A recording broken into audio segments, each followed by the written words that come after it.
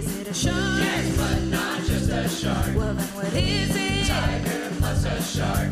What, tiger shark? Oh, what? Tiger shark. Oh, what? Tiger shark. Did it kill all these people? We think so. But the great white is coming. Oh, no, oh, no.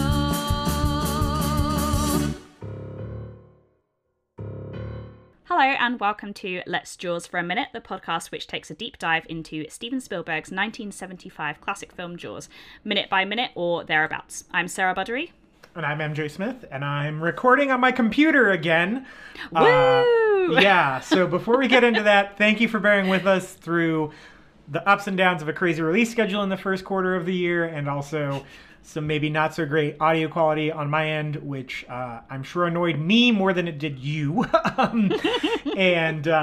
Yeah, so from here on out, presumably we should be all right. We've only got 7 of these things left, so wow, Fingers we were in crossed. single digits. That's crazy. Yeah. So we don't have a guest this week. Oh, go ahead.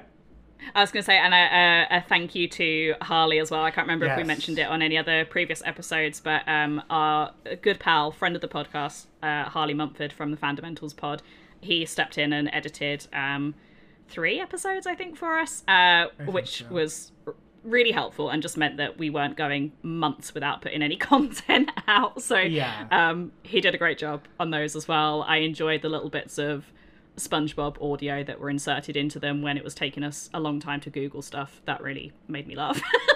I need to listen to those episodes is what I've learned. I did not know. Yeah, that it's happened. so That's pretty funny. it's so funny because I'm used to obviously just like hearing us or hearing a guest, and then suddenly it's this like 5 minutes later voice that comes out of nowhere, and it really pretty made me good. laugh. That's pretty good. Yeah. Pretty good. Yeah, that's really funny. I didn't know he did that. Yeah, so we have some of these episodes banked. So you might hear us talk about stuff. The timeline's just weird right now. As far as you guys are hearing this one week at a time, but some of these episodes have been recorded 3 or 4 weeks ago. So our timeline might be kind of screwy. So do bear with us on that. It shouldn't be too bad, but like as at time of recording, we're recording episode 73. At time of you hearing this, the last episode that came out was episode 69. Nice. And yeah, so this is this is our April Fool's episode. So just kidding, everyone. Not just kidding. No, I don't have a weird Jaws prank in the barrel. Hey. I was going to say, this could be the episode that we reveal that like we've been told by some people connected to Spielberg that there is in fact going to be a sequel or a prequel about Quint or something like that. But Yeah. This is where we reveal we're actually AI. We fed 10,000 hours of minute by minute podcasts into an AI, Yep. and this is what it's been spitting out for almost 2 years. Hey, I'm pretty pleased with the results. The technology is. Yeah, we're pretty improving. good at our AI jobs. Wow. I mean, what a way to start an episode. Yeah. Let's get Sarah and MJ aren't real trending on Twitter. Yeah. It explains a lot. I mean. Yeah. What? Why do people listen to this? Yeah. Yeah, anyway, I think we're a little slap happy from being able to record proper. Once again, if you couldn't tell. So, yeah, no guests this week. Thankfully, to anyone who would have guessed it this week, who would have been like, what the fuck is happening, you guys? So, yeah, this scene is 1 minute and 1 second long. So very much coming in around the thereabouts section. You can't get more thereabouts than this, I think. And the timestamp is from 1 hour, 52 minutes to 56 seconds to 1 hour, 53 minutes and 57 seconds. And it's all underwater, basically. So we kind of start with the cage lowering into the water, and we see Hooper and the cage get submerged. And then we find ourselves in the water with Hooper with some underwater photography of him in the cage, and then the shark swimming straight towards the cage and right past it, having a near miss with the cage. And this is, and we will absolutely be talking about this, of course, this is real shark footage. So one of a handful of times where they employed the use of actual footage of an actual great white shark in the film. It happens a handful of other times throughout, but yeah, more on that later and in later episodes. So Sarah, what did you notice about this scene? Yeah, I guess the first thing is, coming off the back of our montage sequence that we had last week, and it's quite I wrote in my notes like quite a bombastic montage. Like there's a lot happening, there's a lot of action. The music is quite sort of stirring as well. Roy Scheider is topless, just mentioning that again. So a lot happening in that previous scene. That in contrast to this, like particularly from that moment that Hooper goes under, sort of you get the bubbling sounds as he's sort of taking his final breaths above the surface and then going under. The silence, I think, is so effective. And this is really, I mean, something we've been talking about a lot in recent episodes, is how the film uses silence. And I think that it's so effectively done in this scene as well. And it's not just the silence, it's the sudden transition from light, bright, sunny morning, afternoon, we're not sure, but whatever it is above surface, to then being like really, really dark and scary and sinister and silent underneath. And I have seen this film so many times, but this is the most nervous I have ever felt for Hooper. And I think just watching these moments in isolation, as we've sort of spoken about so many times, is it just really, everything that is tense, is scary, is funny, is thrilling, is whatever this film is trying to do, like watching it in these sort of moments of isolation, it just heightens everything about that. So yeah, the sort of transition to the silence and the darkness as well of this scene as we sort of go underwater was what really hit me watching it this time around. One of the things that hit me was sort of, I think, and I have no proof of this necessarily, so this is basically just wild speculation on my part, though I have some shreds of proof, I think, or some shreds of evidence at least that I think can point to that. And that's that scene, this scene in particular, very much wears its influences on its sleeve, in a really good way. So the first one is, and we've referenced this before, the James Bond franchise. Spielberg was a big James Bond fan. He offered up his services to direct Bond films twice in the 70s and was rejected by Eon, who are notoriously like cagey, pun not intended, pun very much intended, about who they let into the Bond franchise and into the Bond family, and they very much like to kind of keep it almost strictly European, as far as that goes. So yeah, he didn't get his chance to, but we talked about, there's a reference to 007 early in the film with the license plate is from Louisiana and has the number 007 on it, and that's a reference to Live and Let Die, which I think was filming around the same time. So it was a nod to that. But this is Thunderball, and it's not directly one-to-one a reference to it, but Thunderball is a very, very, very technically well-made James Bond movie that I find incredibly boring, because there are gigantic sections of that film that are underwater. Like, there's a full-on underwater battle sequence that happens, like 2 armies fighting each other underwater, and it is very slow, but very impressive. But it is not entertaining. And I think that was one of the first movies to really do a large-scale underwater section. And I think because of that, Spielberg would be like, oh yeah, we got to get some underwater stuff. And we've had underwater stuff in the past with Ben Gardner's boat, but this is like, it's basically an action scene that happens underwater. This is the climax, and it's one of the hinge points of the end of the film is all the underwater stuff with Hooper. Now, where I think it improves on the Thunderball thing is it doesn't spend a ton of time underwater. While it's very cool and very technically impressive, that Thunderball sequence it's so slow because you just move slower underwater. It's no fault of the people who made the movie, aside from the fact that they wanted to show off what they could do, maybe a little more than was necessary. But yeah, so I think this is a good use of underwater filming.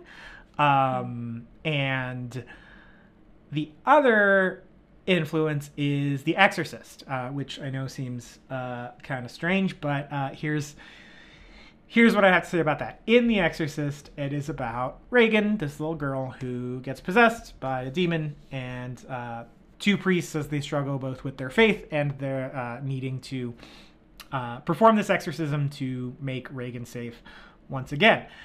Now, what does that have to do with Shark in the Water? It is not a demon shark. This is not the titular Ouija shark.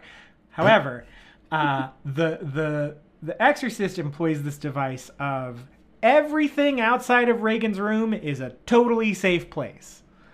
But once they enter Regan's room, pun intended, all hell breaks loose every time it happens. And that really reminds me of this. They're mostly safe on the Orca. Yeah, it's taking it on the chin a little bit, but they're still above water, mostly, and they're pretty safe from this shark. This is now them entering the shark's house, like very aggressively entering where the shark lives. Like they are in, like Hooper is in the water with the shark. There is no other way about it, which is sort of like entering Regan's room. And in The Exorcist, the biggest moments of tension come not from the crazy horror stuff that happens in Regan's room, but when the priests show up and they talk to Regan's mom and they stand outside the door or they walk up the staircase, like all those moments leading up to opening the door, and like opening the door is like ripping the Band-Aid off, kind of. This is very much the same. In the previous scene, we had the build-up to putting the montage, putting the shark cage together, all this like tension ramping stuff, and now we're ripping the Band-Aid off. It's kind of like going down on the roller coaster, right? Like we've crested the hill, and now we're on the descent, quite literally, with Hooper, and it's really tense because of that. Like it's not like, you know, it's not scary when we go into Regan's room, but the buildup is what makes that scary. It is not scary watching Hooper, or the stunt person representing Hooper, in this scene, but the buildup is what made it scary. Like we know, like the movie goes out of its way to ramp up, hey, this is a big deal. We're finally going to tackle this shark head on. We are no longer taking pot shots at it from the boat. We're going into its room. We're going into its house. We're going to confront it on its own territory. And then there's also just the idea that humans pretty much at a disadvantage in the water, as we are not aquatic creatures. So there's a very like great primal fear, not the Richard Gere film, that happens in this scene, where it's just like, you know, we've talked about it, you and I are not scared of the ocean. However, if I have to go fight a great white shark in the ocean, yeah, I'm going to be scared of that. Yeah, this is a really good point, actually, about what's different this time with sort of, you know, a character or, you know, someone in the film entering the shark's house, because Hooper is going down there with the sole purpose of killing the shark. So I think then that makes the silence, at least in the beginning. Obviously we get the sort of the shark score come out in a minute, but like what I can remember of the other times that we've been underwater, there's been sort of you know, background music or other sounds and things like that, you know. Obviously in the scene where the shark is about to strike and kill Alex Kintner, it's interspersed with like the splashing and the screaming of the kids and stuff, so it's not like completely silent like this bit is. And though, I mean, Chrissy and Alex are sort of entering the water, you know, to have fun and you know, play or whatever it was they were doing, and not knowing that there was this threat that was there. And Hooper, when he was going down to explore Ben Gardner's boat, he was confident enough to go down like without a cage and with hardly any equipment, so he was not preparing to sort of face the shark then or even come across the shark. You know, he literally just went down on a kind of fact-finding mission of like, what has happened to this boat, and you know, can I find any evidence? And obviously that's when he finds the tooth and loses the tooth, but yeah, that's, you know, what he goes down to find is this sort of evidence. But this is it does feel very, very different. And I mean, I've not seen The Exorcist because I'm a big wimp, but that comparison is really interesting, of this sort of the safe space and the unsafe space. And there's something, I think that's why I feel particularly nervous this time around about watching Hooper go down into the shark's house, if you will, because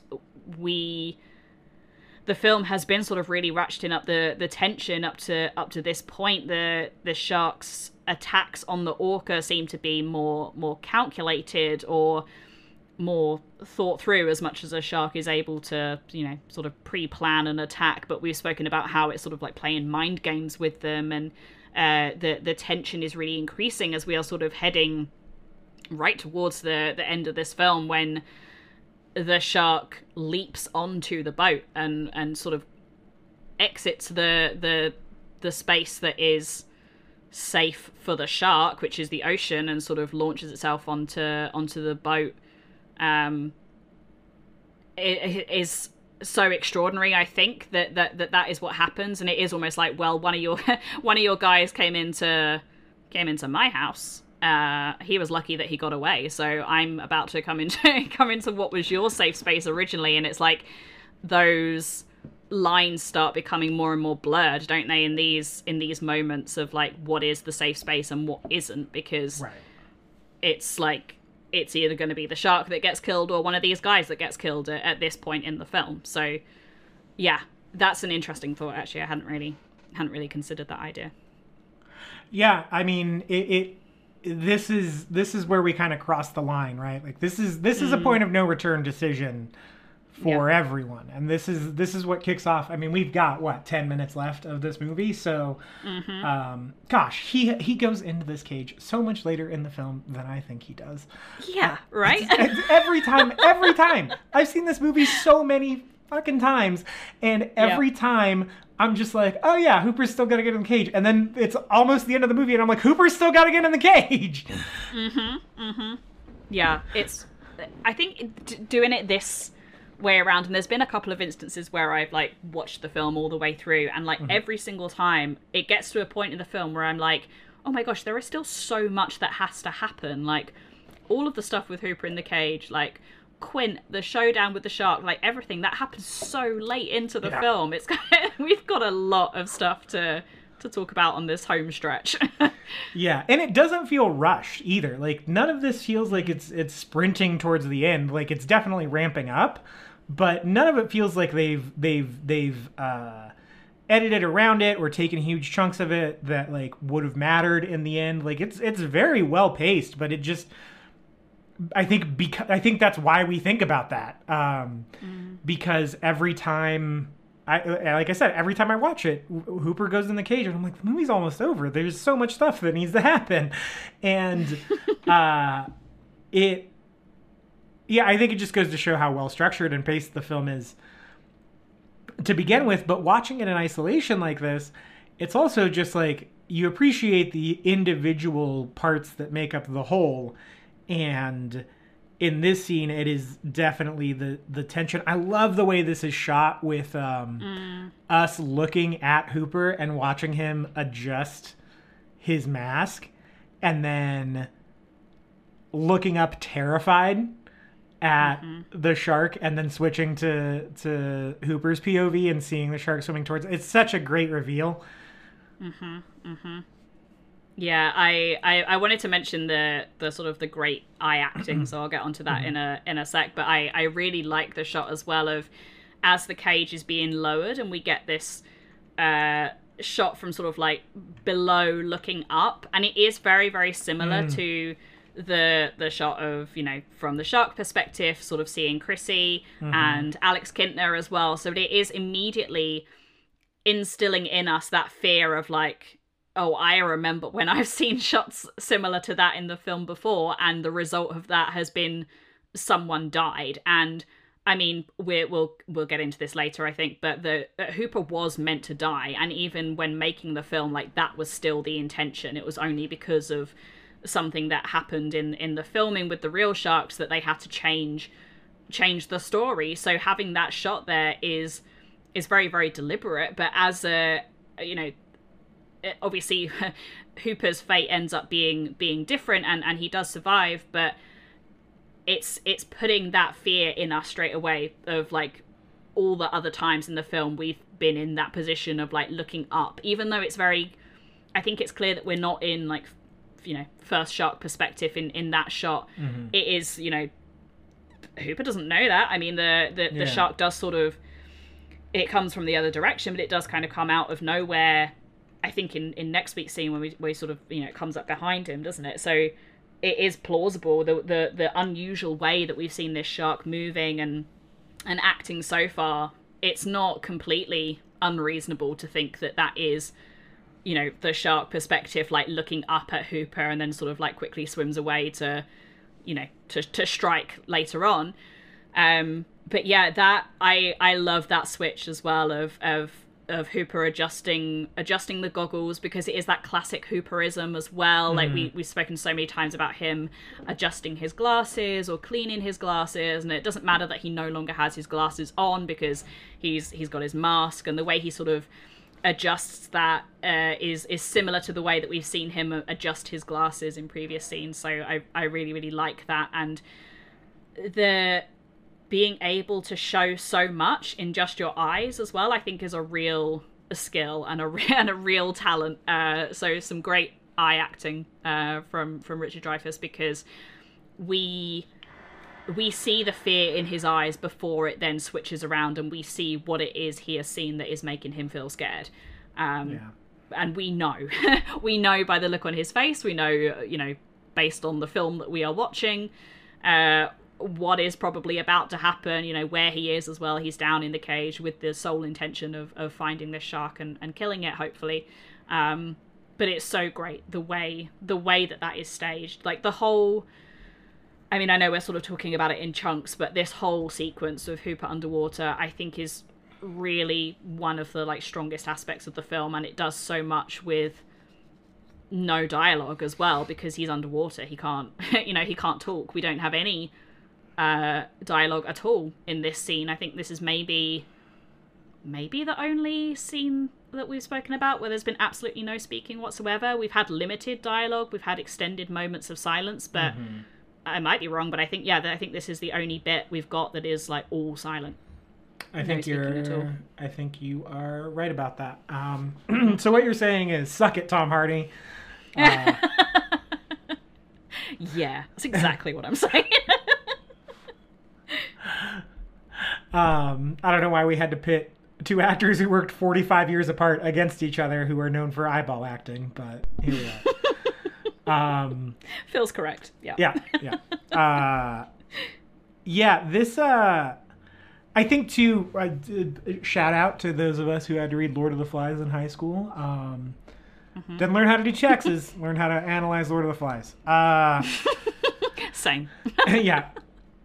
But what we learn in that is that glasses represent clarity of vision and thought and wisdom. And we've talked about this before, where, you know, when Hooper comes in and he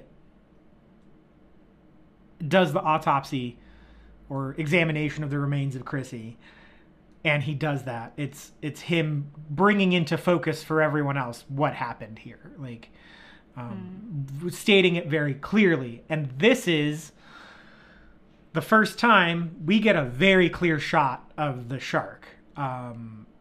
Granted, this is not the shark as far as Bruce goes, the puppet, but this is it's still all the same character. So this is the first very clear view we get underwater of the shark that is terrorizing them. We have not had that. We've seen it above the water. We've seen it underneath the waves. We've seen it pop out of the water. But this is in all its glory, full on, on its own turf. The first time we've seen it, I think. Right? Am I right about that? I think so. Yeah. I mean, there's been the sort of like the overhead shots where you've seen a lot of like the scale and size of the shark. But yeah, this whole sequence of the underwater footage is really where we get the most shark in the sort of one block. Yes. I better be right about that, or else my entire analysis falls apart. But yeah, so because of that, like it's interesting that we're repeating that motif of him messing with the you know, the thing that gives him sight underwater, right? Because he would not be able to have his eyes open for that long sans these goggles because of salt water. And now that he has this apparatus that helps him do that, he adjusts it and he sees the shark in its 25-foot glory and terror all at once for the first time. So I think that's really good. I don't know how intentional that was, especially because the guy who wrote Lord of the Flies, when people started doing that to Lord of the Flies came out and was like, I didn't mean most of that, but yeah, go off. So I don't know how intentional it was to keep the glasses going as a motif, but it works really, really, really, really, really, really well.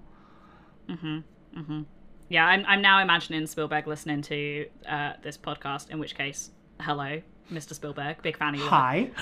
But first, hi. But like, you know, us reading all these things into it and him being like, I didn't mean any of that. Oh yeah. Oh, I guarantee it. Yeah. I would wager an exorbitant amount of money on him if he ever listened to the show being like, these are crazy people.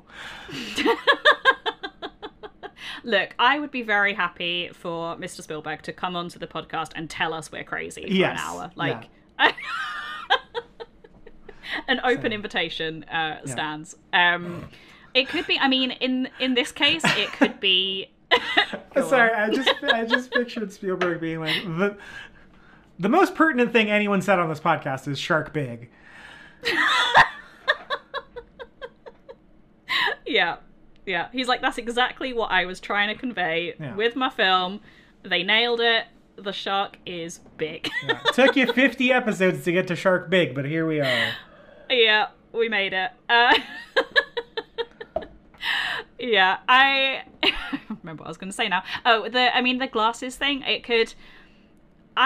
there's little things like that I like to think could be a character choice by the actor. Like, that seems to make more sense to me than it being something that is... I know these things can be sort of, you know, a behind the scenes thing or in the script or in the kind of process of making the film where it's like, this character always does this thing because of these reasons, but it could feasibly be something that Dreyfuss sort of thought of, like, you know, this character wears glasses, he is this sort of educated, professional, you know, shark expert type of thing. If I'm going to be wearing glasses or whatever, then maybe, you know, that will be a thing that I do, that there's these sort of moments where the character requires clarity or is about to sort of give clarity to other characters, as we've seen as well. The times that he's cleaned his glasses is sometimes before he's about to, you know, deliver a Matt Hooper truth bomb or something like that. So that could be it as well. Like it could be a Dreyfuss thing more than a Spielberg thing. I don't know. I mean, until we get these people on the podcast and ask them, we're gonna have no idea. It's just speculation. Yeah, I mean, I think Spielberg has definitely left room for that as a filmmaker. I know there are some people who are very like meticulous about like getting every word in the script right because it all means something. Like the Coens, I think, are really very much like that. Like there's no improvisation or like ton of room for character choices, specifically within the dialogue, I think. But I think especially once they get locked into a character, they're very meticulous about the actor performing the character consistently. And this is obviously a consistent behavior with Hooper. It's not, we've seen him do that before. But I think the Coens exhibit more control over that than the actors on their sets. That said, obviously, they're very good at directing actors and have incredible performances on there. There's no wrong way to make a movie for the most part. So that is not an indictment of the Coens whatsoever. They're some of my favorite filmmakers. But Spielberg, he doesn't play loose, obviously. Like, he's a very meticulous filmmaker. If you look at any of the shots he has in most of his films, they're extremely well thought out and clearly agonized over. But at the same time, you also have stories of like Matt Damon in Saving Private Ryan, who has, I think it's my favorite scene in the movie, where he talks about his brother getting caught with the girl in the barn and the barn catching on fire. That supposedly, I can't verify this outside of IMDb trivia, which is dubious at best, but I've always heard that he improvised that story. That story is something that Matt Damon came up with as Private Ryan, to kind of fill in his own backstory, and it makes a ton of sense. Like and I think it a lot of people think that that's surprising, and I've played enough tabletop role-playing games to know that it's kind of not. I think once you inhabit a different character, right? And not to say that my D&D playing is on the same level as Matt Damon in Saving Private Ryan, but I think if you have never done any sort of like role-playing like that, and you do end up doing that, you can surprise yourself at kind of what you come up with in character. Once you get in the headspace of that character, and like, so the point I'm trying to make, which I think is getting kind of lost, is that I have seen and experienced around a table with just like a couple friends and beer and buffalo chicken dip, not in Oscar-worthy performances, but a lot of really good improvised on-the-fly storytelling about a character that my friend is playing who is not themselves. So absolutely, I think someone who is Matt Damon can do that. So I think, the trust that Spielberg has in his performers to perform consistently and within, just to say, hey, yes, you're making pretend. Yes, there are words written for you on the script, like Ian McKellen talking in Extras about how he became Gandalf.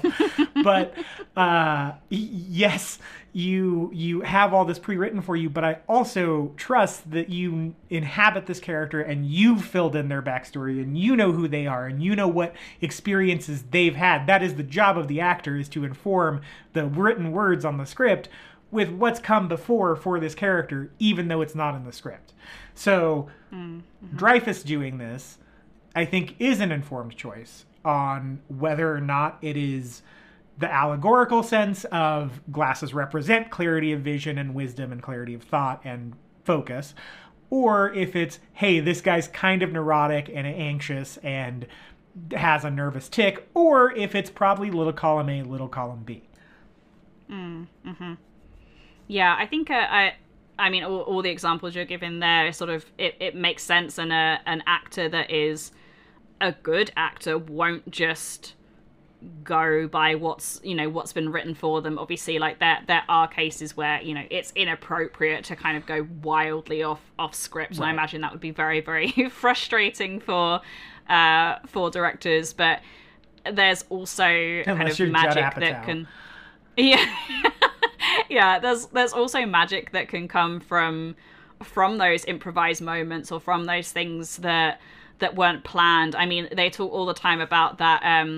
Is it in Django Unchained when Leo like actually cut his hand and his hand was bleeding and he just like carried on and gave. I mean, we don't know what the other takes of that would be like if his hand wasn't bleeding, and he probably should have been like, stop, I need a medic, but he carried on, and the take that sort of comes out of that is incredible. And there's things like that just happen in the movie making process, and I absolutely see that in Jaws. And I mean, we occasionally have sort of referred to the script and stuff, haven't we? I mean, like you can access it for free online, so we've sort of looked at that, and then we've noticed like deviations or things that are different from the script to what is actually said or done in the film. So there are these things that just sort of happen on the fly, and a lot of that is, the choices made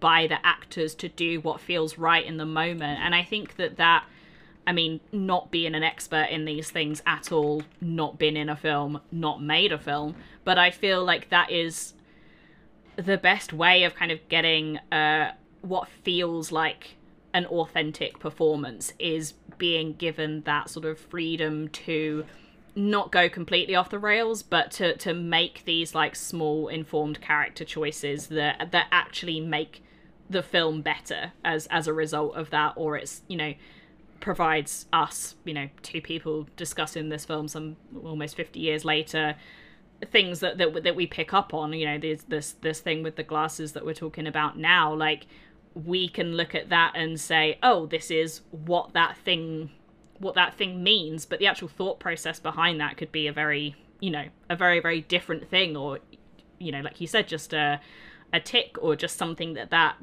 the actor feels that character would do in that moment. But I think it's interesting to think about, like, especially obviously in the context of Jaws. And I mean, part of me is like, obviously Robert Shaw, notorious kind of heavy drinker behind the scenes, like how much of that kind of informed the choices for Quint, of him being like, I think this character would be a heavy drinker, and I am willing to commit that. And also, I don't think that the all the yo ho ho and a bottle of rum stuff he says when he's leaving is in the script.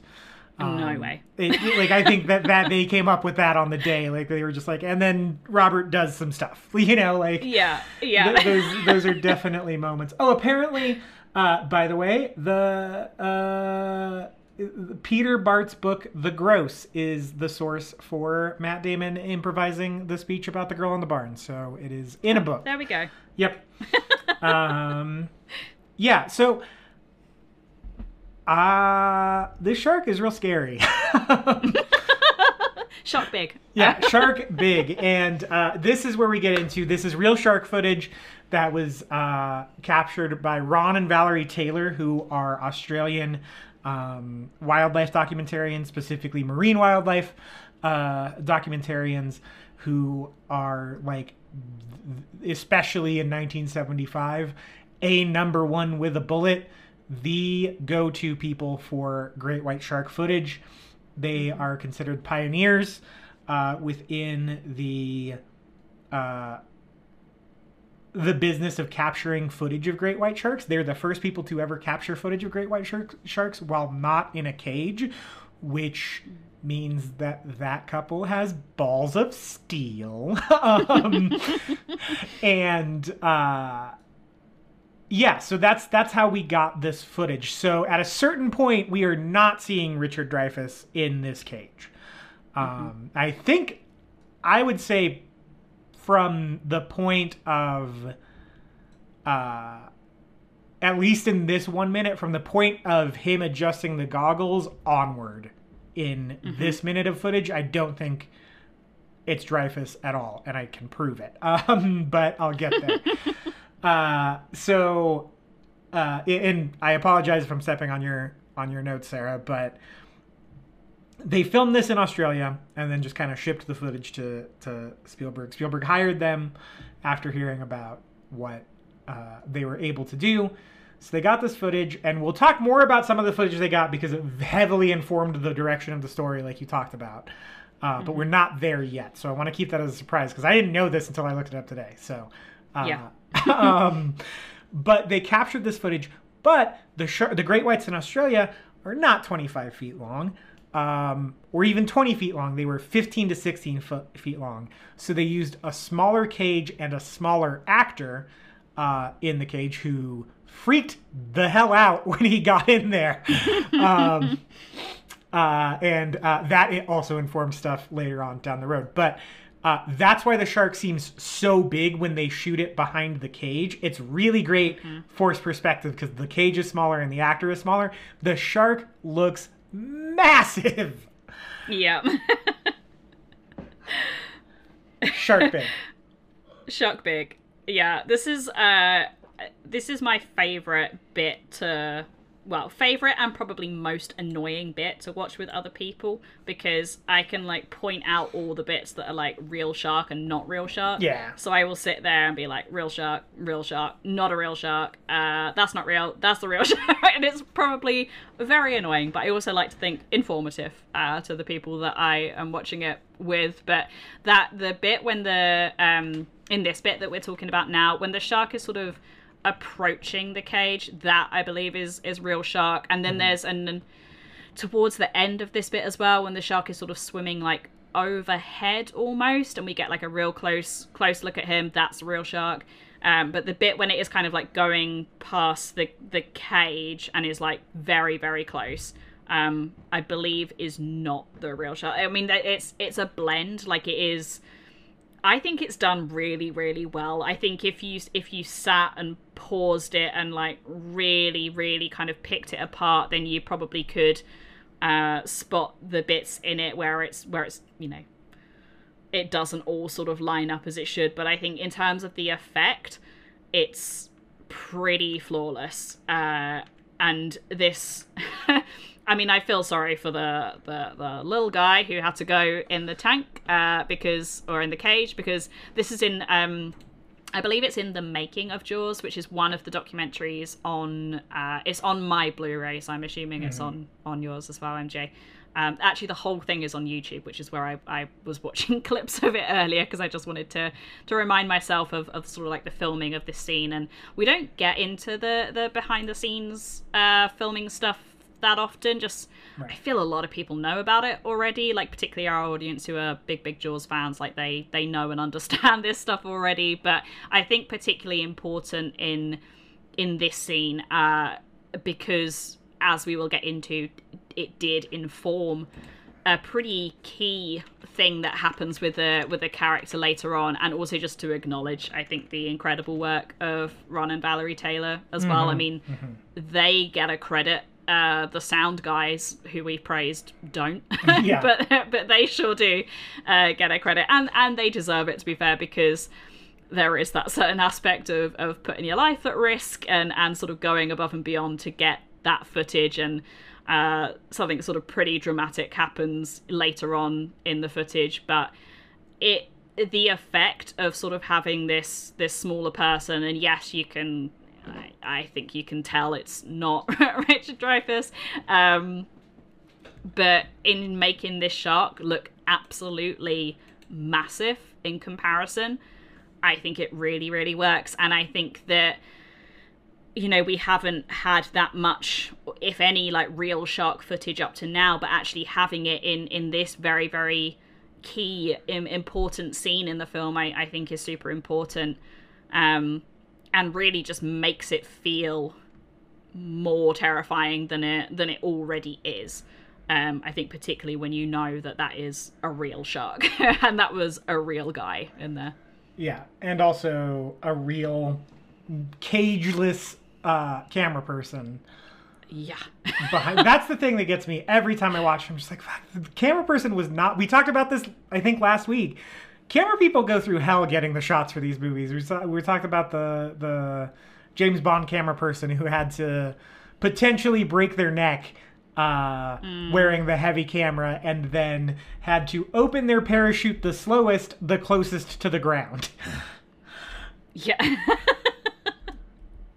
Yeah, I mean, these people risking their lives to make films, we appreciate it because the result is great, but also,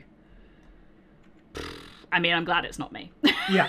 So the stunt person in the cage is named Carl Rizzo, and he has a completely different hairline than Richard Dreyfuss. That's the big tell.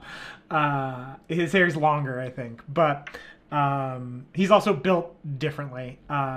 He's got more of a gut than Dreyfuss does, and you can tell in the wetsuit. But yeah, so that's the actor in the cage during the real shark footage. I think also I want to say there's a documentary about the Taylors called Playing with Sharks that is available on Disney Plus if you're interested in that. I think we will watch it at some point and probably discuss it in one of our episodes. Yeah, I think particularly in the episodes that we've got coming up, kind of the real shark footage. Yeah. It gets sort of, yeah. I mean, there are bits when the shark is very much not real, like when it is slamming into the cage and stuff, or into the side of the cage, and you can normally tell because it's got its little jowls, the sort of thing that makes the little mouth move, the little mouth hinge. Yeah. Yeah.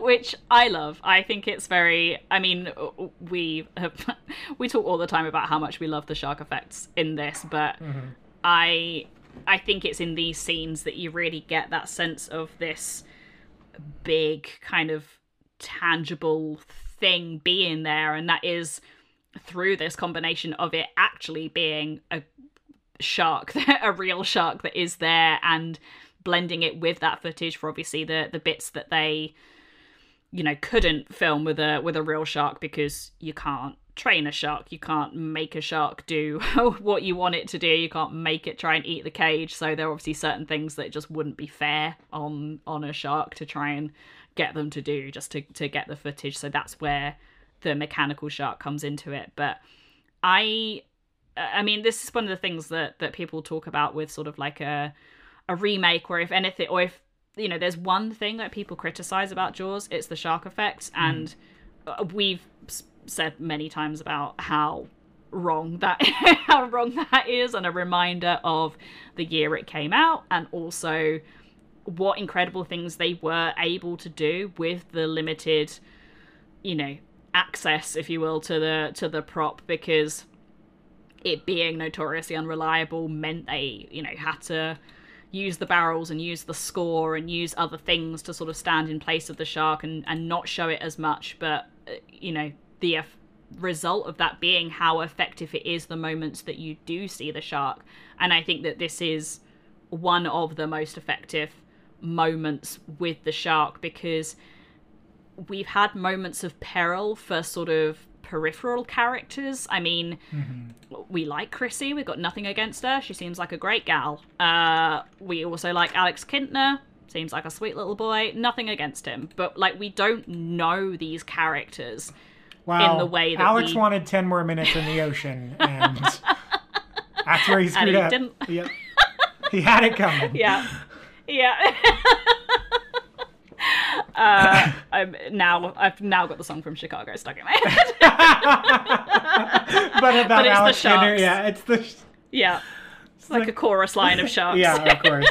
Singing. Yeah, doing can kicks with their flippers.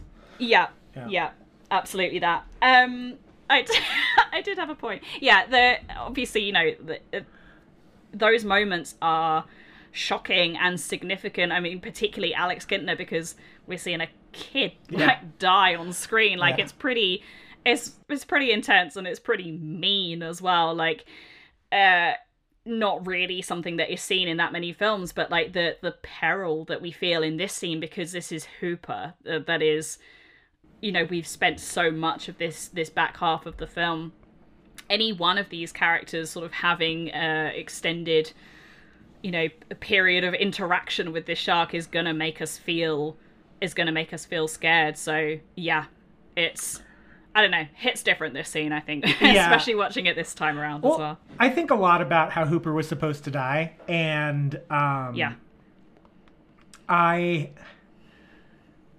obviously we just speculate about whether that's better or worse or whatever, and this is going to be interesting coming from me.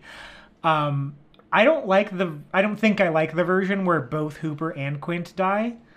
I think that having Quint die gets the point across. But I don't like the idea of like Brody being that traumatized through this event.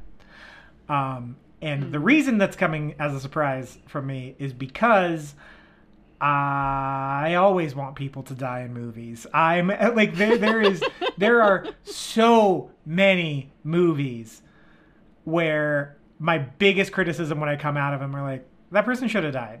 Like there's no reason for them to have lived outside of like bummer endings don't make people happy, but I don't care. Like that person should have like, and not even, and I don't even mean like a superhero movie or like a John Wick movie. Like John Wick should be dead by now, obviously. I don't mean in that sense, but I mean like it looks like a character is headed towards their end and then they like come back at the last second or whatever. Like I think Jaws does it well. We'll get to it obviously with a kind of ambiguous like Schrodinger's Hooper situation. But there are so many movies where it's like, oh yeah, this person died.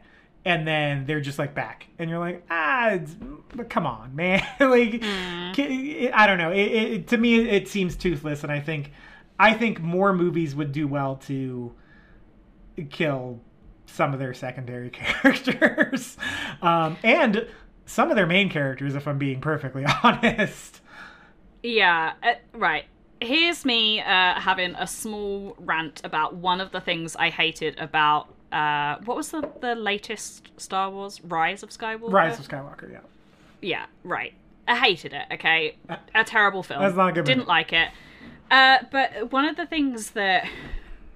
many things that annoyed me about it, but perhaps the most egregious, apart from course correcting everything that had happened previously, was how many death fake outs there were. And this is one of the things that I mean I've tried to erase that film from my memory. Oh, the Chewbacca thing? Yeah, right. And there were so many other ones as well. Like I'm sure it happens where you think Rey is gonna die and then, you know, Kylo Ren saves her or something. Like there were a bunch of things that happened like that, and they kept doing it, and there were so many that like every time it happened I didn't feel anything. I wasn't like, oh my goodness, that character has died and this is really sad, because I was like, they've already done this 10 times previously in the same film. You think that character is dead and then they come back and everything's going to be fine. So then when a character like did actually die, my memory is so bad. Kylo Ren dies in the film, right? I don't remember. Okay, someone dies.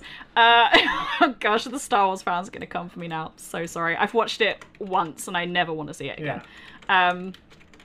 But then, like, you know, the moments where there are, like, actual character deaths, I felt nothing. I didn't feel any emotion at all, because I was like, well, you know, he might just come back. Like, you can't have that many fake outs with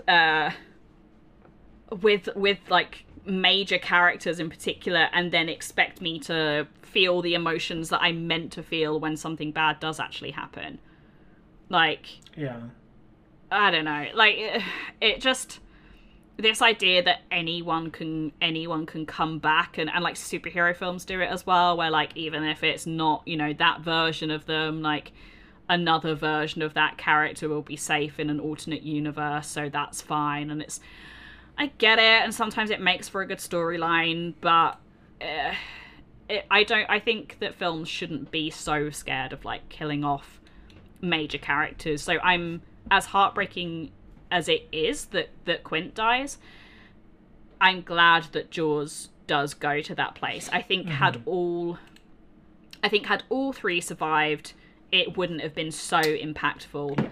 And I think, I mean, I'll say it, I think if 2 had died, it would have been, like you said, too much, particularly like for Brody as well, to cope with. I mean, all the stuff that he's gone through already, but having, you know, him being the only person to survive that, I just don't like the idea of, like, I know it's a character, but I just don't like the idea of him having to carry that you know, probably guilt for the rest of his life, like Quint had to, you know, the survivor guilt that we talked about with Quint. But yeah, glad that Jaws goes there, but glad it also doesn't take it so far that, you know, they all die or more dies.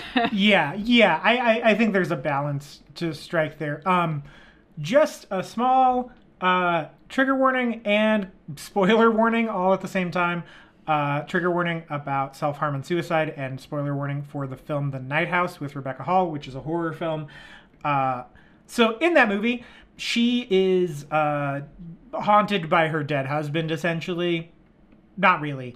She's haunted by the memory of her dead husband, and then finds a separate house that is a reflection of her own house. And she finds out that her husband has been taking women who look like her to that mirror house and killing them. And then he eventually kills himself. And the whole thing is set up that there's this spirit telling him to do these things. And it's telling him to kill Rebecca Hall and himself. So he starts killing these women who look like her to appease the spirit, eventually gets the best of him, and he ends up taking his own life as well. The entire movie is an allegory for intrusive thoughts and suicidal ideation, and I think that that is absolutely a great way to do that. The film ends with, because the husband is gone, the spirit finally finding Rebecca Hall and her struggling with these same things. The final shots of the film are her possessed by the spirit, sitting on a boat with a gun, contemplating taking her own life. The film really builds up to this thing is gonna win.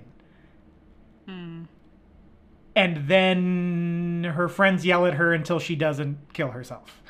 And I remember leaving that movie and being in a very weird headspace where I said she should have killed herself, which is a horrible thing to think. But the movie did so much to make you think that that's where it was headed. And I think that it would have made a really poignant point about the nature of dealing with these things and how it's hard. And it doesn't, you don't always win. And like, I think it could have had its cake and eaten it too. Like, that's obviously a very like, sad ending, but I think it could also make the point, and it would have made the point, that yes, sometimes we don't win that battle, but it's not worth not fighting it, because she does fight it to the very last second and eventually overcomes it. But I just think that the tone of the movie suggested a different ending than what we got, and I almost wonder if the studio stepped in and was like, we can't have that be the last thing that happens in this movie.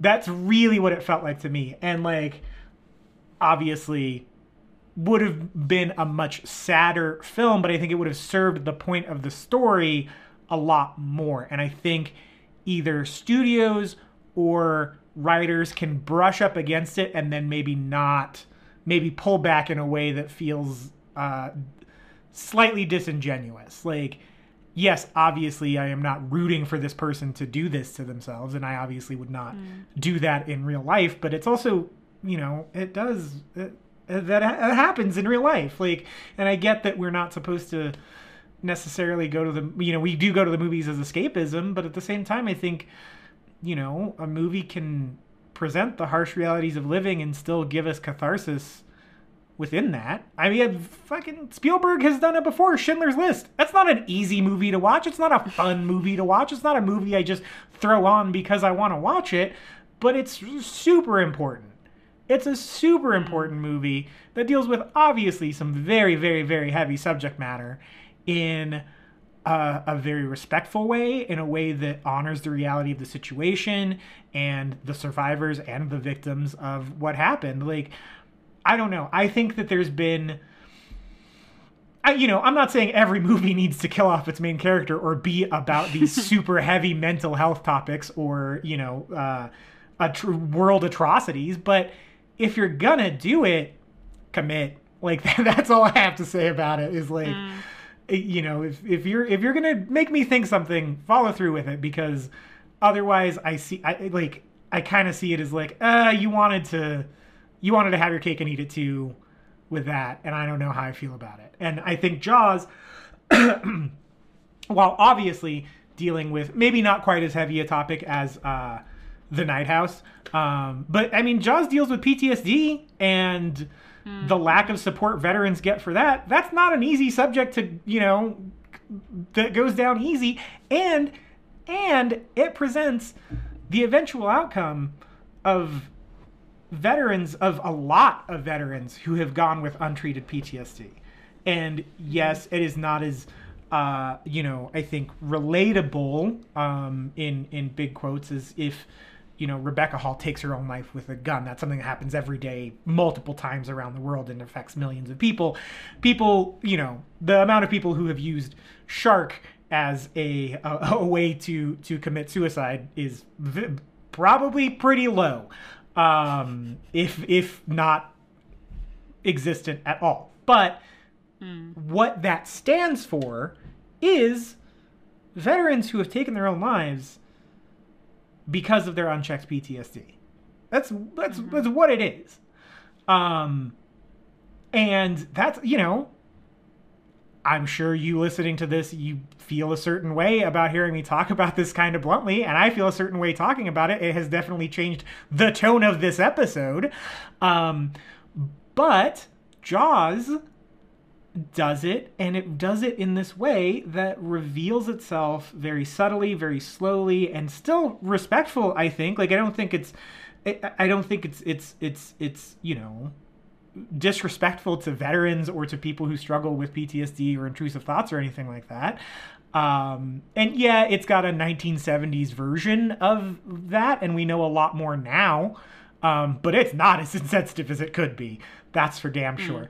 And also, not that this is always an entertaining subject, but it's still an entertaining movie dealing with these heavy subjects. Like, there's a way to do it and still be respectful to the heavier topics you're addressing within your film. But I think there's something blocking filmmakers from being able to do that nowadays, and it really gets under my skin, because I think that a lot of movies would do a lot better, like whether they're blockbuster or horror or what, to follow through with some fairly heavy reality of the themes that it's exploring. Not all of them have to do it. Obviously, there's room for happy endings in movies. Obviously, there's room for hope in movies. But sometimes if a tone is telling you, hey, this is going to happen, brace yourself, and then that thing doesn't happen, it's really frustrating. Yeah, I think it's a really, really good point, and I think that we'll probably get into it even more when we're talking about Quint's death, like why it does kind of feel... when I say it feels right, it's not that I want it to happen, but it feels right that it is Quint. Yeah. That dies, and I think we'll get onto our reasoning for that, because I mean, with everything that Quint has experienced, and him being on this, as we've spoken about before, sort of, one-man mission to get revenge on the sharks because of what happened to him, like, how sustainable is that, like, as a way of life? Yeah. It's gonna backfire on him at some point, and that's what we see. That's what we see happen. And yes, this is, the situation that he's in, like, is unusual, and he says many times, this is nothing like he's seen before. This shark is acting in a way that he hasn't seen before. But there is something quite, I think, oddly poetic about the way this film ends, and it being Quint, that does die. And I'm glad that, because of the circumstances then that Hooper survives, and obviously Brody survives as well. But just that not being afraid to go there when it feels right, I think is very important. And I mean, not to bring this onto one of my other favorite topics at the moment, which is West Side Story, but I'm going to do it. Because obviously that's an existing musical. it's an existing film and it's also based on Romeo and Juliet. So you kind of know how this is gonna shake out. But I have seen some people who are apparently now just realizing that Spielberg made this incredible version of West Side Story last year because it's available to watch on Disney Plus now, and other streaming services, that people are sort of like watching it and actually this is their first exposure to West Side Story, and they're like, oh, I loved it, but why did Tony have to die at the end? Spoiler, I guess. For Romeo and Juliet. Spoiler for Romeo and Juliet. Yeah, for a piece of literature that is hundreds of years old. Spoiler for a 500-year-old play.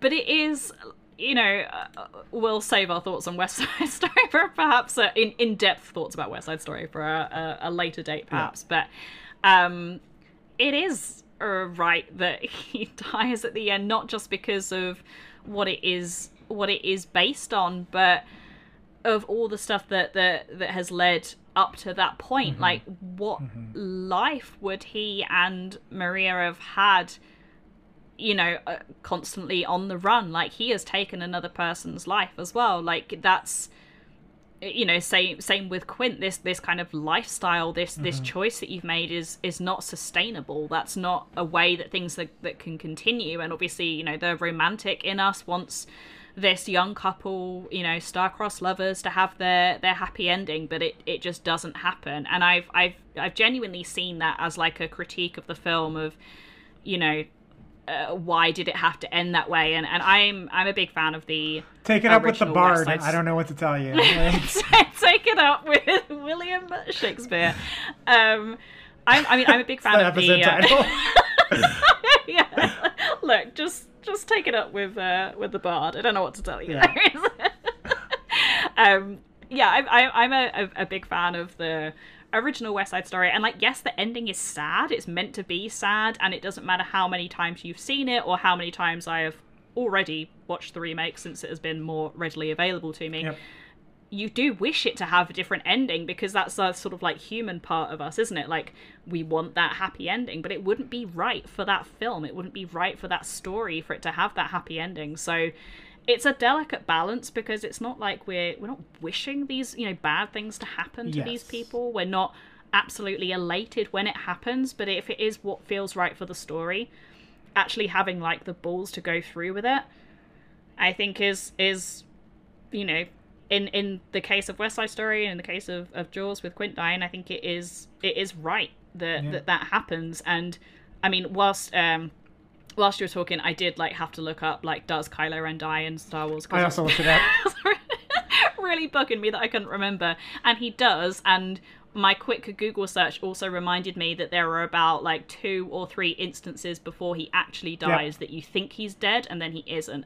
And I cannot tell you how frustrating that was for me, because I'm like, if you're gonna kill him off, like, please just do it. I think it's the right thing to do, but you can't have all these other moments of like, they're dead, oh, psych, not really, they're alive. And even like with the same character, you know, having moments like that over and over again where you think they're dead and then they're not, and then you think they're dead and then they're not, and then, oh, surprise, they actually are. Because it's just I just feel like it's toying with the audience in a way that is completely unnecessary. Oh, what were they doing? Just pad out the runtime, like create some more drama or tension along the way? I don't know. It had the complete opposite effect for me, because it took all the tension and all the emotion out of the film, because by that point I simply just didn't care. I was like, I hope they all die at this point, honestly, just so I can leave. Yeah, I mean, to bring it back to Star Wars and a much quote lighter topic, although everyone does die, Rogue One, everyone dies at the end of that movie. All the characters get exploded by the Death Star at the end of the movie. And then after that happens, Darth Vader then kills a shit ton of rebels. And that is, like, The Night House is a very niche horror film that only not a handful of people saw, but it's not Star Wars level popular, right? So, one, I think that's more of an argument to me of like why it should have committed to the downer ending, because it was never gonna be the next Star Wars or even, you know, Halloween franchise horror film. But a movie at that level committed to that ending, which I really was surprised in a very pleasant way. I think Rogue One is the best of the Disney Star Wars films, but it was really neat to see a big blockbuster movie that was kind of sad and also hopeful. Like, yes, it ends with the rebels getting the plans for the Death Star that leads to the big turn that happens in A New Hope. But also it comes at a big cost for the Alliance. And I like that. Like, it makes it feel like it had stakes, and it makes it feel like, one, that these people did not sacrifice their lives in vain, even though they're fake, obviously. But it also feels real. Like, you know how many people have risked their lives and lost their lives in dire combat circumstances? Not to, like, get too real, but, like, it's happening right now. For, you know, the greater good of, you know, not obviously just their country of I'm talking about the Ukraine-Russia situation happening right now. If you were listening years down the road, hopefully that has been solved by now. But just the greater good of humanity, like people who were innocent people who were just basically invaded, right? Like there are so many people sacrificing them, and not to do the like weird Twitter thing where it's like the Ukrainians are like the rebels, because that's like sucks. It's stupid. Don't do that. But at the same time, like that is a real world example that we are living through right here in 2022. And then when we go and watch, you know, something like Rogue One, it's very relatable. We can see that, you know, oh, hey, these people in whatever, you know, combat situation or wartime situation where they are, you know, innocent and have been invaded, are fighting for that freedom back, and some of them are making it and some of them aren't. And that's how the real world works. So when movies that are, you know, obviously inherently fake and fictional, and then when you bring in the sci-fi element of something like Star Wars, draw from those real world things, it makes you buy into that fake world way more. Yeah, I'm also a big fan of Rogue One. I think it's certainly one of the better ones, and I liked it for a number of reasons. I think because it based pretty much its entire story on like 2 lines from the opening crawl of A New Hope, whereas like the rebels, you know, stole the plans for the Death Star or whatever, and it's like, great, you know, that's the kind of expanded universe stuff I want, and I think actually works. And it also, because of that huge sacrifice and that really sad, powerful, impactful ending, it kind of made me watch A New Hope in a slightly different way as well, because obviously it you know, it comes after, and they certainly orchestrate the end to, you know, really tap into our feelings of nostalgia, and you know, here's some things you recognize from from the other Star Wars, which, you know, can become a bit grating the more obvious that becomes, but it did sort of make you go, okay, well, now watching like this film in the context of that, you know, gap that has been filled in the story, it does change it a little bit, because you now know, you know, the names and faces of the people who made that big sacrifice, like, for the greater good. So yeah, it'll be interesting. I'm super interested, like, what you will think of Jaws 2, and we are going to be watching them soon for other podcast appearances that we're doing, plus we're going to cover the sequels when we wrap Jaws, not minute by minute, because I can't do that, right.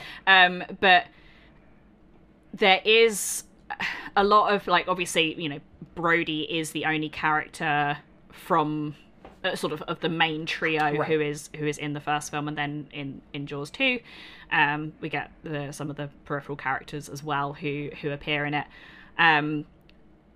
but watching that, obviously, as you would, because it is the sequel, with the context of like what came before, it really changes a lot about what who Brody is now as a person. Like, he is, you know, dealing with this PTSD of what happened to him, and I think that is one of the most interesting and fascinating things about Jaws 2, and is a reason why I think it is not as good as Jaws, obviously, but like is a good and sort of serviceable sequel, because it takes, particularly, it's an aspect of the character that I find interesting as well, because we've sort of seen it with how what Quint went through informs who he is as a person in this film, and he is the character who dies, and obviously Brody is the one who sort of, you know, finally takes down the shark at the end. So it's interesting to then see that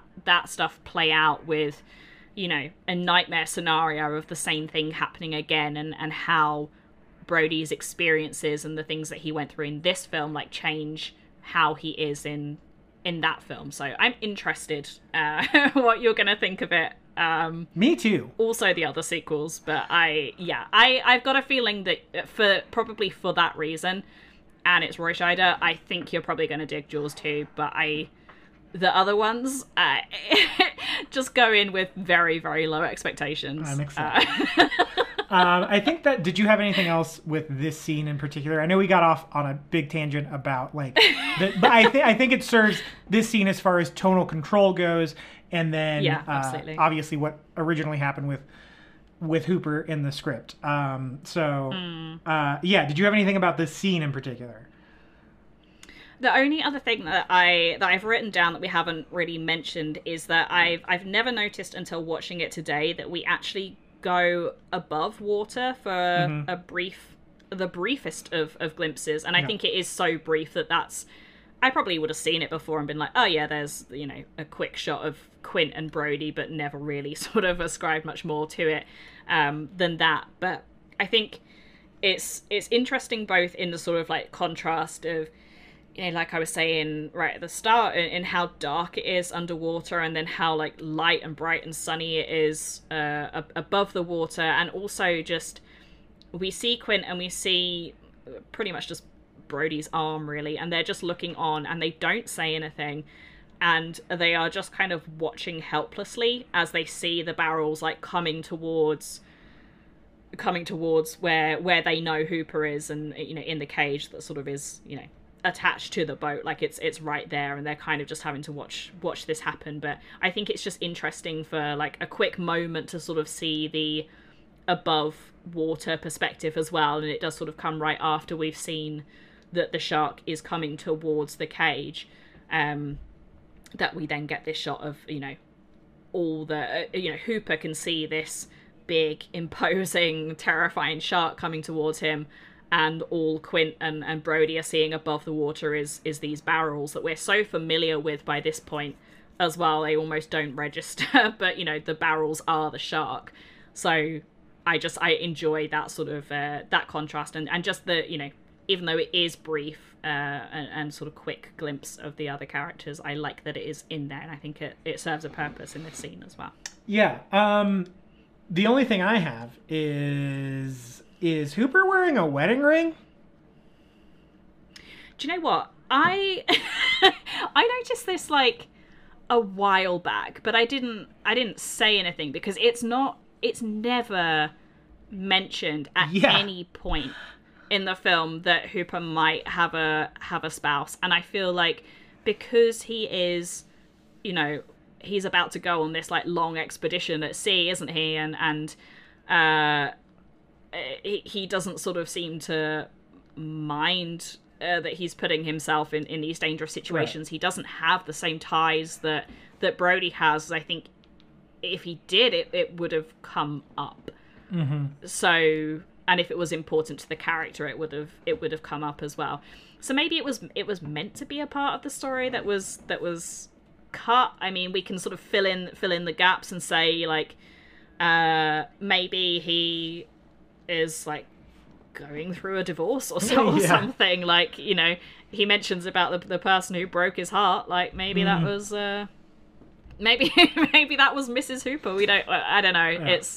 this is obviously all like speculation at this point, but yeah, interesting. I had noticed that a few weeks ago as well, but had not mentioned it. Yeah, I noticed it in one of the shots here, and that was one of my shreds of proof that this was not Richard Dreyfuss. But then I was like, oh, maybe he is wearing it earlier in the film, and I went back and confirmed. Yeah. And I was like, wow, we never talk about that ever. Yeah. Interesting. Yeah. We can now give Hooper a whole like backstory of like, you know, things have fallen apart with the missus, so he's going for a long expedition at sea with his other love, the sharks. The sharks. Yep. The other thing that I learned, it was Ron Taylor who shot who was holding the camera outside of the cage. So shout out to hero. Yeah, shout out to that guy, because like it really this is a weird comparison, but I just watched these 3 films in preparation for the 4th. But there's that scene in one of the Jackass movies where Steve-O goes into the shark-infested waters. And those aren't even great whites, and it is one of the scariest things I've ever seen happen to a human being. There's a shark. There's a scene, if you haven't seen it, Steve-O from Jackass jumps in shark-infested waters. He also jabs a fish hook through his cheek before he does that, which is pretty gross. But I think are they mako sharks in that movie? Steve-O sharks. Steve-O swam with sharks without a cage kind of a lot, is what I've just learned. Anyway, in the film, there's this shark. I think it's a mako shark. It is making a beeline for his foot. And he, by the grace of God, kicks it with his other foot on accident, just kicking by treading water. He kicks it, and it swims away, and it doesn't bite him. But he, full on, is about to lose his foot to this shark in the scene in the movie. And so, because I had just recently rewatched those films, watching this and really, putting myself in oh, someone not in a cage filmed this, really made me be like, that's the scariest thing I've ever seen in a movie, actually. Just thinking about that, he's so unprotected with one of the biggest predators in the world, just chilling, just hanging out. Yeah, I mean, braver people than me, for sure. Yeah. Yep. Also, there is a video on Steve-O's YouTube account called My 10 Craziest Shark Encounters. So, I mean, he's got a top 10. Yeah, look, if you've had enough shark encounters to make a top 10, I've got concerns. Yeah, which implies that some got left out. It's not my 10 shark encounters, it's my 10 craziest ones. It could just be SEO. It's just, know. Yeah. There's one where, he's just playing chess with the shark and it's just real chill, which wasn't crazy at all. Yeah. Yeah, the 7th shark seal. Oh, That's stupid. I guess you could just call it the 7th seal and have it be the animal of the seal. Yeah. But I liked the inclusion of shark in there, just in case people didn't get it. Got a little black robe on. I mean, just the 7th shark is another option. But... Yeah. Yeah. Also in my Googling today, I found this picture of a signed Jaws thing that's signed by John Williams, Roy Scheider, Richard Dreyfuss, Peter Benchley, and I think it's Spielberg on the far right there. But my favorite thing about this is that Peter Benchley drew a little shark on the shark. I love that. It's real cute. Yep. I hope he signed all his autographs like that. I also hope that. Yeah. Oh, it's adorable. Yeah. It's a very cute drawing of a shark. Yeah. Yeah. Anyway, that has nothing to do with the scene. I was looking something else up about the scene and saw that, and I was like, he drew a little shark. On the terrifying looking shark as well. Yep. Oh, maybe it's not a shark. Maybe it's a cloud in the shape of a killer shark. There we go. Yeah. That's what he's drawn, right? Yep. Sarah, did you have anything to plug? Besides Google Peter Benchley's signature? That is exactly what I am doing right this second, and he does draw a little shark Does he? with his signature. Yeah. It's real cute. I love that you knew that that's what I would be Googling. It absolutely was. This shark looks really concerned in this signature that I've just found. I'll send it to you, but Yeah. Yep. it also looks real worried. It looks kind of like that one that I showed you the other week of the that Steve Zahn movie where he does the goofy laugh because it's got the weird overbite. Yeah. That's another one where he's just drawn like the fin. Oh, that's cute. I mean, that's very cool. Yeah. I will start signing things like this now, I feel. Yeah.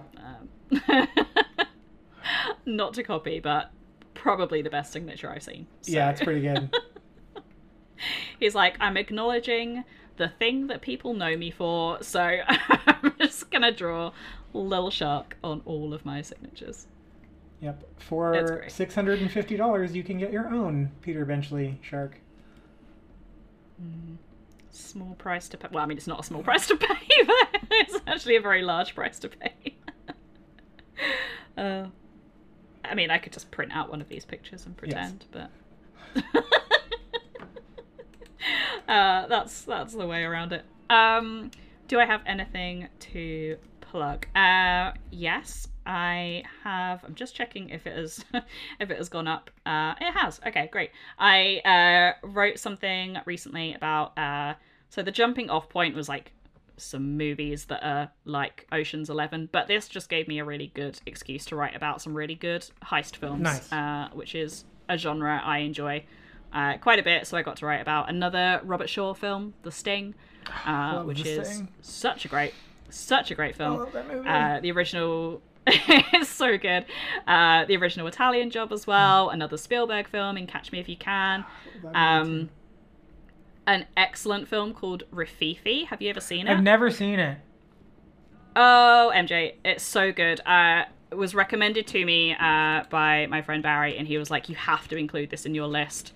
Will not be friends with you if you don't. And I was like, okay, I trust your film opinion. So I bought it, watched it, and I was like, this is fantastic. It was like an instant 5-star film for me. Wow. So this can become my new sorcerer where I'm just like telling everyone to watch it.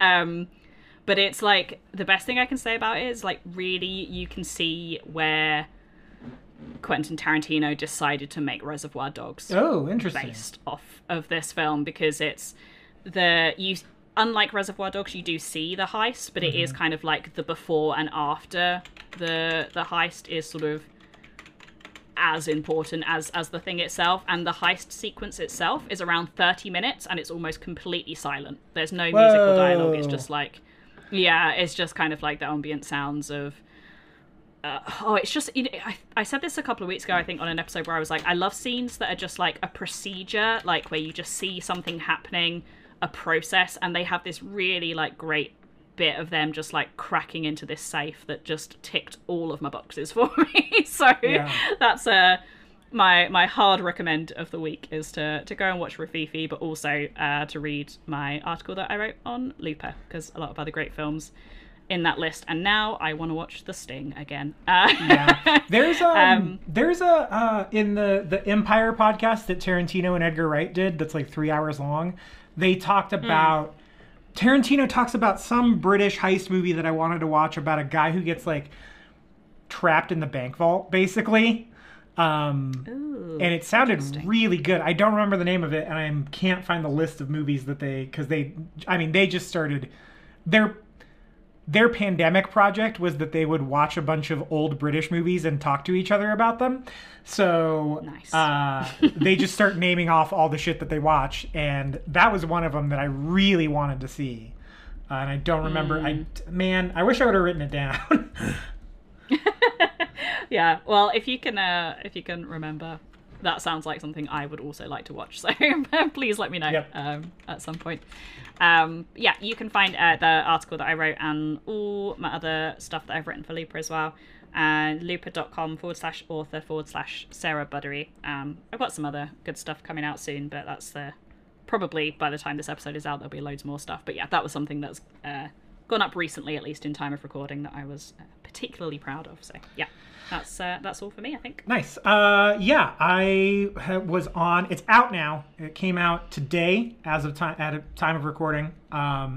So it will definitely be available for you to listen to. I was on The Bond We Share, hosted by Allison and Adam, to talk about Moonraker, because it is a James Bond movie with Jaws in it. And yeah, got to talk about that, and it was a good time. I am like a low-key James Bond nerd, so it was neat to kind of go and talk about something that's a little unexplored for me as far as like talking about this stuff, because it's not super vocal about my fandom for it, but I've seen all of the movies, some of them multiple times, and watched all of the special features on the Blu-rays for all the films through Casino Royale. So yeah, no, through Quantum of Solace. Yeah, the Bond 50 set minus Spectre minus Skyfall is what I've seen all the special features for, and yeah, it was neat to go and do that. So.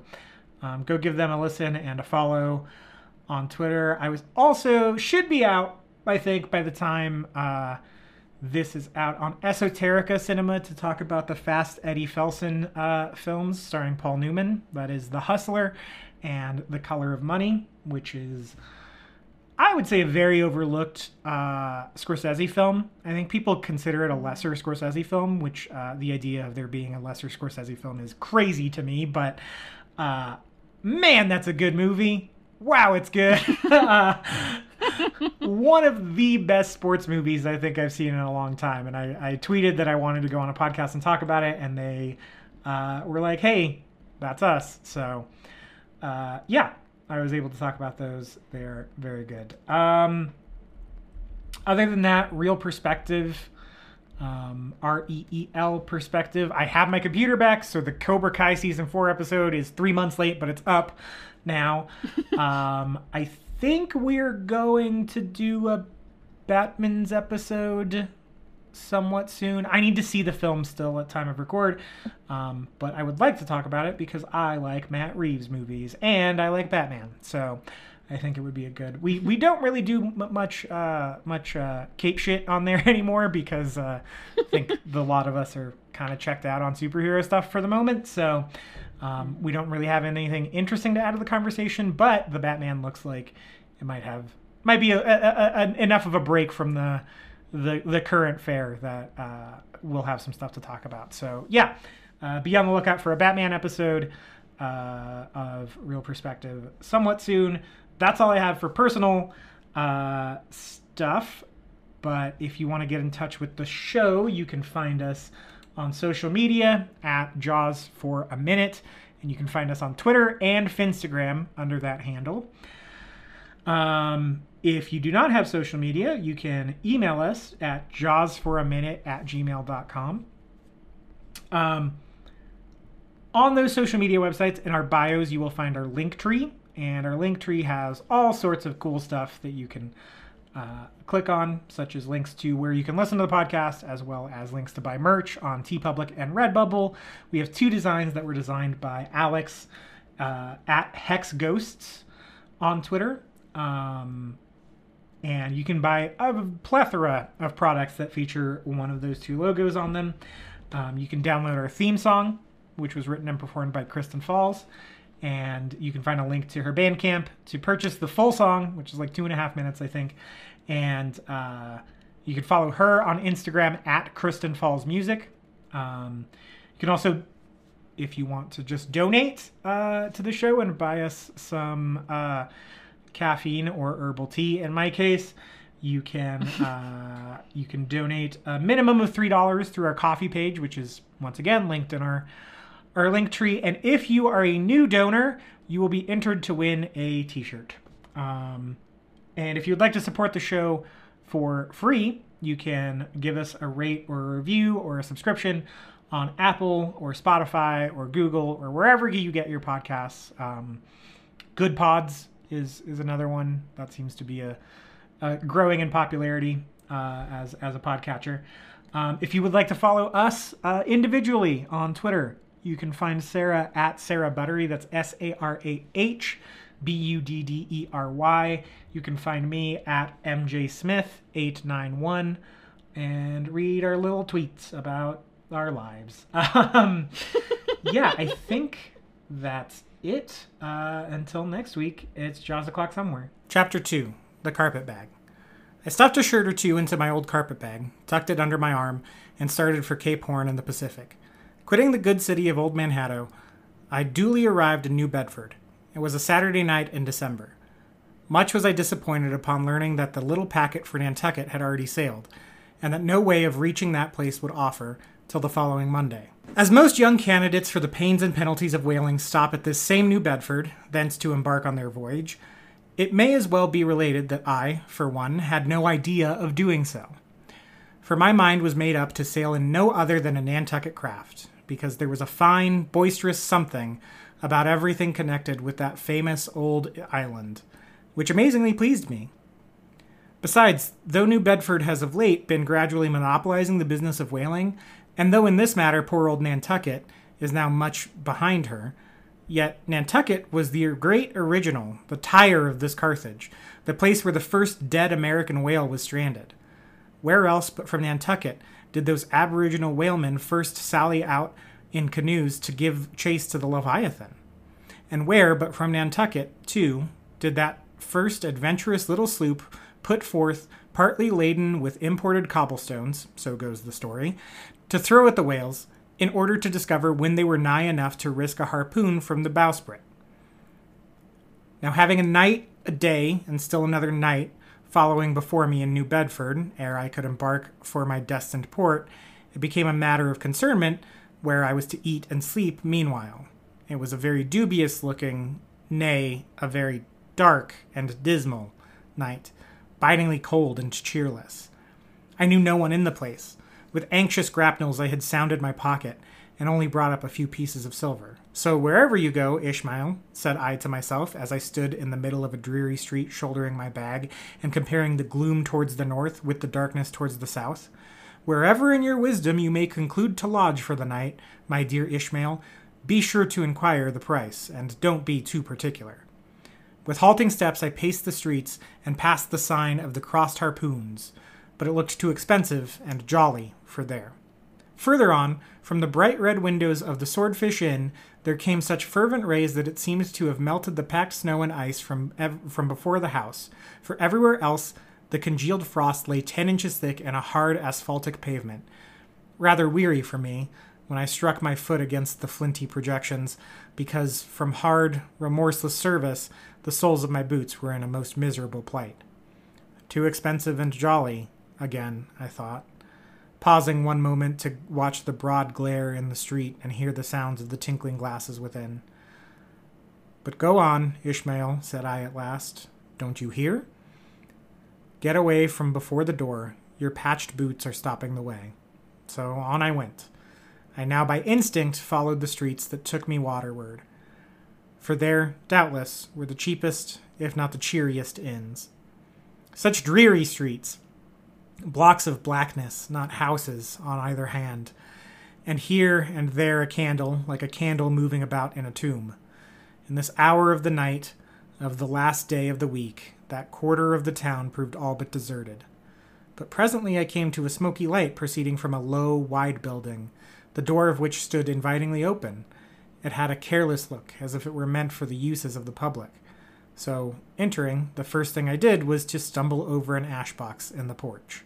Ha, thought I, ha, as the flying particles almost choked me. Are these ashes from that destroyed city, Gomorrah? But the Crossed Harpoons and the Swordfish? This, then, must needs be the sign of the trap. However, I picked myself up and, hearing a loud voice within, pushed on and opened a second interior door.